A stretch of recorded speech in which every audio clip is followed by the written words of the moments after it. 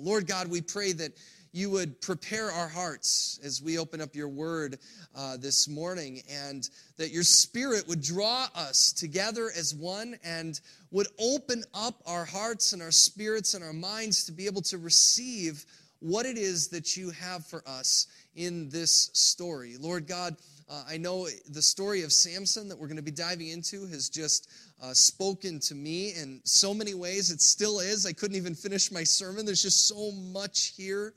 But God, I know that you have some specific truths for us as we gather together this weekend. Things that will speak into the moment that we're living in and draw us deeper into your truth, knowing what your word tells us, that your truth will set us free. God, I pray that that would happen. And Lord, it is in your name we pray. Amen. Well, today is our final Sunday in our series, Summer Stories. We've been going through some of the most well-known stories in the Old Testament each and every week and listening to how God might be speaking to us through them.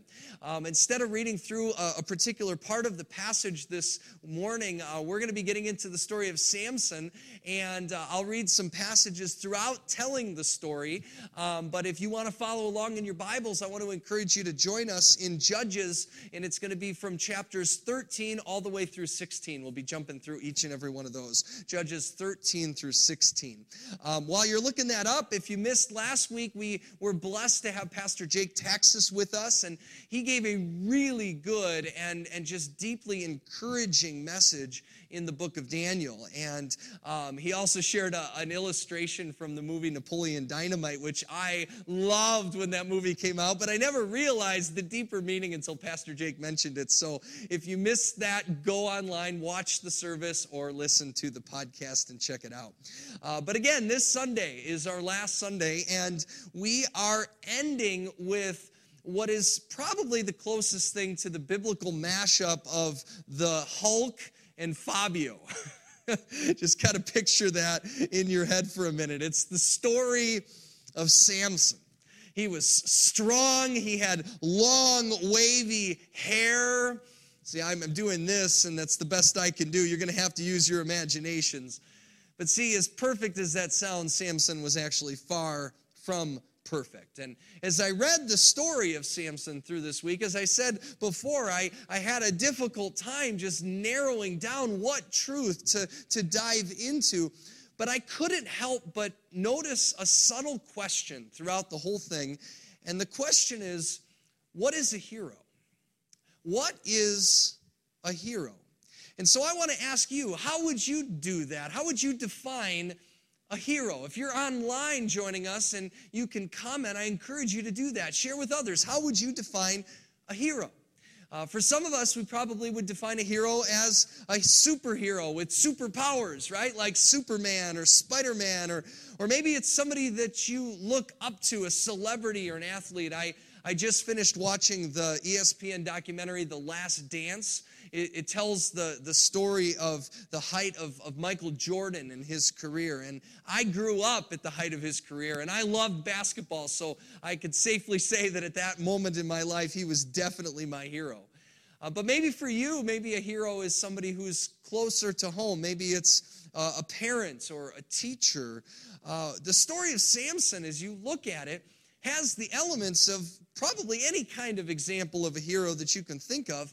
But it also has the dark side to our heroes, which made me wonder throughout the whole thing, what kind of heroes do we really want? What is a hero? But to ask that question, you've got to know the story of Samson. So if you don't know the story, again, it's one of the most well-known stories in the Old Testament. At least parts of the story are very well-known. Little background, it comes at the time in Israel's history past the story of Exodus. It's after Moses, it's after Joshua, and it's while they are living in this land that is known as the Promised Land, or Canaan. Now, God gave them this land, and he gave them instructions that there were people that were evil that were living in it, and that they were to live apart from those people. They were to take over the land, and they were to be separated from them, because God was going to teach them how to be a holy people that would draw all people back to God. Well, we know, if you know anything about the story, that didn't go well, and it didn't go the way God intended. I introduced a few weeks ago when we talked about David, their enemies who are known as the Philistines. And in this chapter of the story, the Philistines aren't just still living in this particular place, but this place that is supposed to be Israel's is led by them, and they are leading over Israel. And Israel is more or less even just content with this whole thing as long as they don't rock the boat, which is not the way God planned for them to live. This is supposed to be their land. They're supposed to be with their people, and their people are God's chosen people for the hope of the world. But see, at this point in the story, these people have not been faithful. And so God is trying to course correct them by bringing and raising up these people called judges to help set his people back on the straight and narrow. And one of those judges is named Samson. Now, if you go to the book of Judges chapter 13, you'll read the story of how Samson was born. He was born to a couple named Manoah and his wife, and they had never been able to have any children, and an angel of the Lord comes to Manoah's wife and later to him and says that they're going to have a child, and that this child is going to be a son, and that he's going to be set apart for the Lord's work. Now, if you know any of the hero stories of the Bible, you've got all the ingredients in the story of Samson. You've got divine intervention at conception. You've got a messenger from God that speaks, and then he disappears into a flame. And you got to wonder then, so where else have I heard this story? Well, it's the story of Abraham, right? Abraham and Sarah, they couldn't have children either, and God told them that he would bring a child that would eventually create the nation of Israel from his descendants and bring hope to the world. It's also the same story that you hear in the Gospels, right? An angel came to Mary and later to Joseph to tell them that their son, Jesus, would be set apart as the Savior of the world. And so it's a pretty neat thing that Samson is brought into the world in a similar way. He's born to parents who are faithful to God, and they set him apart to be used for God's work. And the Spirit grows in him until he is a grown man. But see, that's where things start to get interesting. And so we're going to jump into that in Judges chapter 14, beginning at verse 1. Samson went down to Timnah and saw that there was a young Philistine woman there. When he returned, he said to his father and mother, "I have seen a Philistine woman in Timnah. Come get her for me as my wife." His father and mother replied, "Isn't there an acceptable woman among your relatives or among all of our people? Must you go to the uncircumcised Philistines to get a wife?" Now remember, these are their enemies, and it's bad enough that their people are being ruled by them, but then to go and marry one as a man that's set apart for God's work, that's why the parents are so concerned. But it says, Samson said to his father, "Get her for me. She is the right one for me." See, Samson sounds pretty young at this point. If I could guess, he's probably still maybe even a teenager. But verse 4 says his parents didn't know that this was all from the Lord, who was seeking an occasion to confront the Philistines, for at that time they were ruling over Israel. Now, I had to stop at that particular moment in the story this week. I actually mowed the lawn. I listened to some other sermons. I did some research just thinking about this, because here's the thing. Samson has been set apart by God for his work. And yet in this moment, he's being controlled by his hormones. He sees this woman. He tells his parents, "I want her," which wasn't totally outside the context of culture that particular day. But this was not someone that a man set apart by God should be marrying, especially a man like Samson. And yet verse 4 says that God knew that it was going to happen all along and was actually looking for an opportunity to confront the Philistines. And I thought, how can this be that on one hand, God's chosen one is doing what God doesn't want him to do, and on the other hand, God is working through the whole thing. And then if you think about it, and if you look hard enough, you'll see that that's where the hope is. That's where the truth is. That's the hope that's going to be present throughout all of Samson's very broken life. It's the hope that God's purposes prevail when we are faithful and when we are not. God's purposes prevail when we are faithful and when we are not. Notice that God never says that somehow Samson is exempt from his rules. But see, God is also sovereign, and he knows. He knows that Samson is going to do this, and he has figured out a way to use Samson, even in spite of his weaknesses, even in the midst of them, for God's ultimate purpose. And isn't that hope? Isn't that hope for any of us who have allowed our hormones or our greed or our pride or our sin to control us? God can bring good out of anything. And so great, let's end the sermon. Let's all go sin, right? No, not so fast. I think Paul said something about that in Romans, right? See, God's purposes might prevail if you're not faithful, but what you'll see in the rest of the story of Samson is that while God is always faithful, we will create a ton of collateral damage to ourselves and to the people around us when we're not. You've seen this play out in your own life, right? I mean, on one hand, we can have epic failures in our life that teach us incredible lessons, right? Like you could get a DUI and God uses that experience to hit rock bottom with you, and it changes you. You could make a mistake in your marriage and it can actually turn your marriage around. You could get fired from a job and it could be an opportunity for God to show you in the next job how to be successful and that he's going to take care of you no matter what. But see, in all of those scenarios, and we've all probably learned lessons like those, it doesn't mean that those situations don't hurt. They hurt. They hurt you and they hurt others. And nobody who hits rock bottom in any part of their life would ever say, yeah, I want to go back there. Of course not. Yet the tragedy of Samson's story, what you'll find is that over time and time again, he does go back there. He does not learn the lesson. He ends up marrying this woman that he wants in this town, this Philistine. And of course, she's used by her fellow Philistines to trap Samson.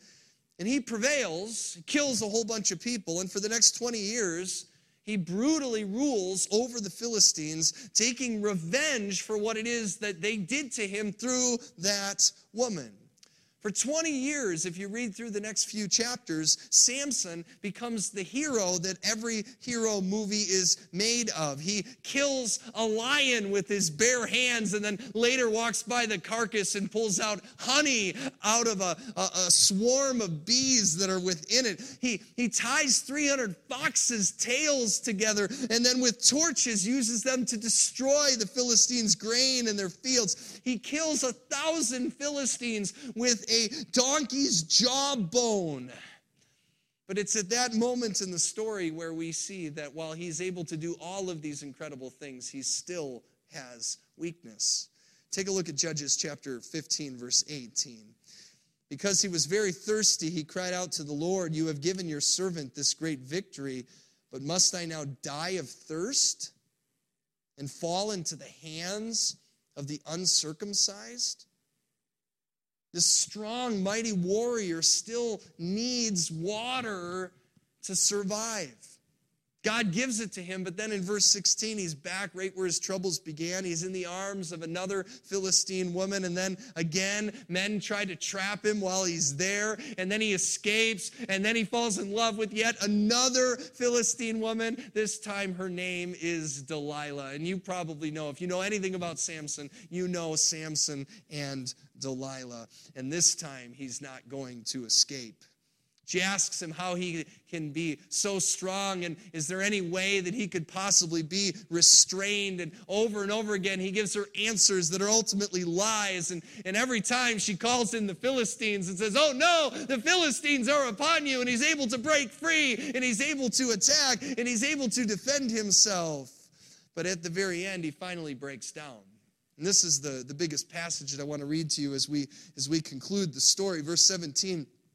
He tells Delilah everything. He says, No razor has ever been used on my head. See, I am a Nazirite.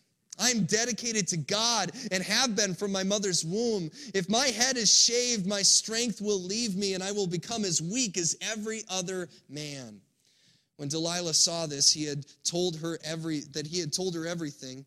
She sent word to the rulers of the Philistines and said, "Come back once more. He has told me everything."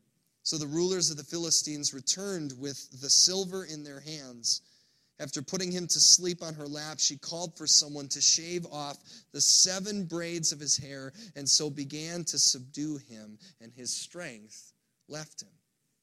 Then she called, "Samson, the Philistines are upon you."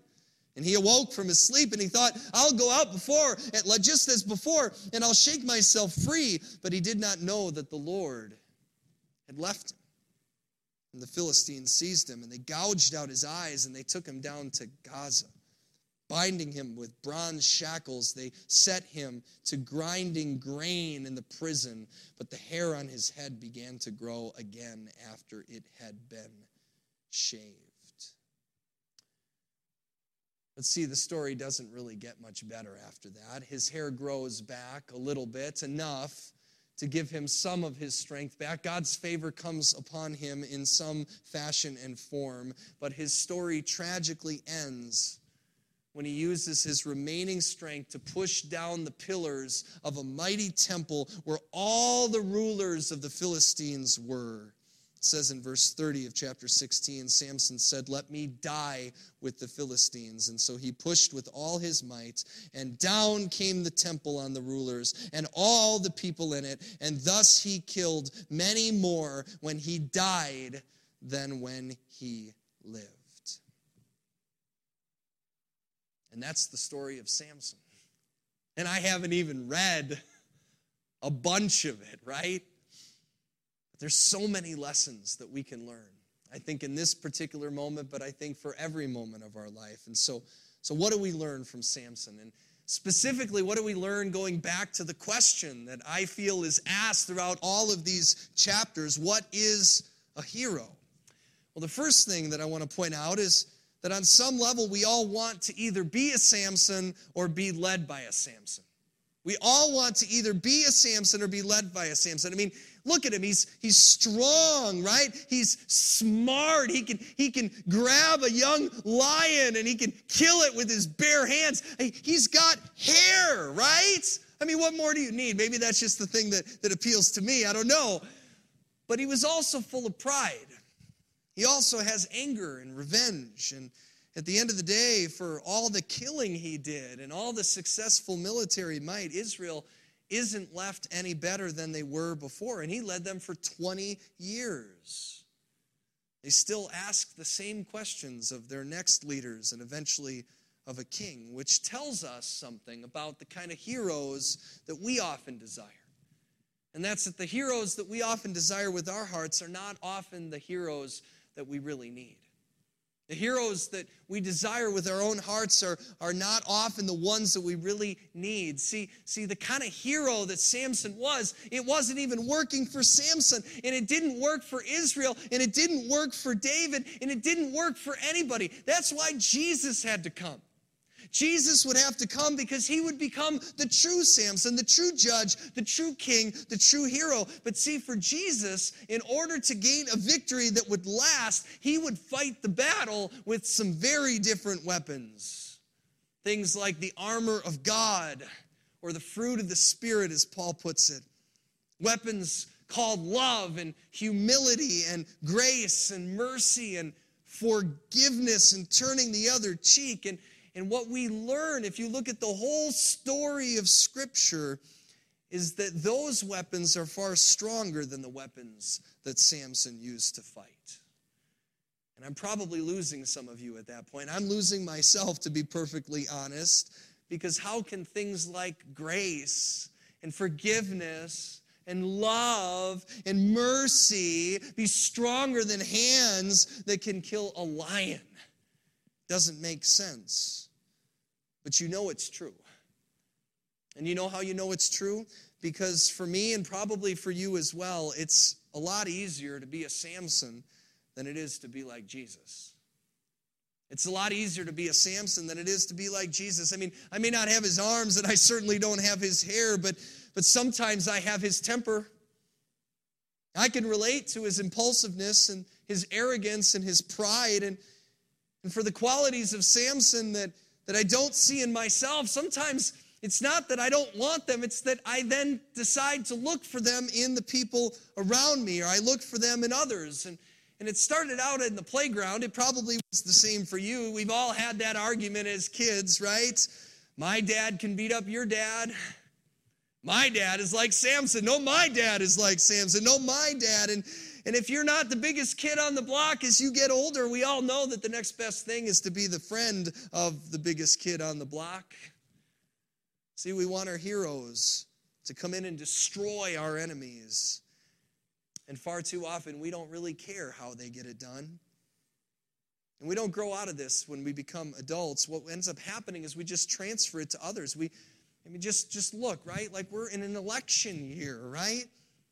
And how many of us are going to project these kind of hero qualities and hopes on whichever political candidate that looks more to us like a Samson? And don't try to read into that. I'm not talking about any specific candidate or even any particular race. I'm talking about what we look for when we consider to be someone to be our hero. What do we look for in a hero? How do we define a hero that really is truly a hero? Do we look for pride? Or do we look for humility? Do we look for their ability to cause destruction? Or do we look for inner peace? Do we look for somebody who lays down the lives of all of our enemies? Or do we look down to the one who lays down their own life for us? And so what I want to leave you with in the story of Samson is the question, what kind of hero do you want? And what kind of hero do you want to be for the people in your life, right? It's a lot easier to be a Samson. You may even be successful doing that for a time. It's why we want our heroes to live this way. Israel wanted their heroes to be this way. But that way of life comes at a heavy price. Samson's story shows us that while God will still use you, in the end, it will also kill you. Samson makes a great, mighty warrior. There's no question about that. But there's also no question that Samson would make a pretty lousy husband or father or even friend. But see, if you want to be a hero like Jesus, what ends up happening is you'll lay your life down just like him. But the promise, when you lay your life down for others, not for your own pride and not to seek revenge, when you lay down your life, the promise is that when you do that, Jesus did it first, and God will become your hero because he will lift you up. Jesus' brother James said so much in James 4:10. He said, humble yourselves before the Lord, and he will lift you up. That's our hope. And so would you join me as we pray? Lord Jesus, thank you for giving us the perfect image of what a real hero is. It's you. And Lord God, the reality is that as we look at the example of Samson and we look at the example of your son Jesus, we know that on this level, on this side of heaven, we're never going to achieve either one. I don't know anybody who is powerful enough and strong enough to be able to strangle a lion or tie the tails of foxes together or kill thousands of men with the jawbone of a donkey. So chances are none of us are going to be as strong as Samson, even if we try to use those heroic gifts. And we all know too well that we'll never live up to the perfect perfection of Jesus either. But see, that's the hope, because in Jesus and through his Spirit, your Spirit was the one that gave Samson his strength. And your word tells us that it's the same Spirit that lives inside of us and gives us strength to use the fruit of the Spirit and the armor of God and the things that you've given us that have lasting change, love and peace and forgiveness. That we can go into relationships and We can use forgiveness. We can forgive other people and truly do so because we too know that we have been forgiven by you. That we can lay down our life and give grace and mercy to the people around us because we know that you have extended grace and mercy to us.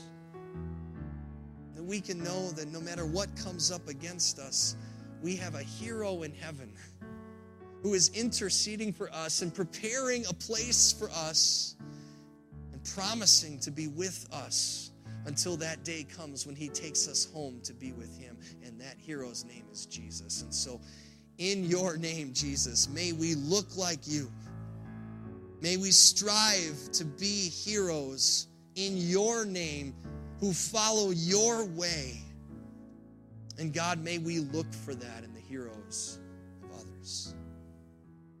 It is in Jesus' name that we pray all these things.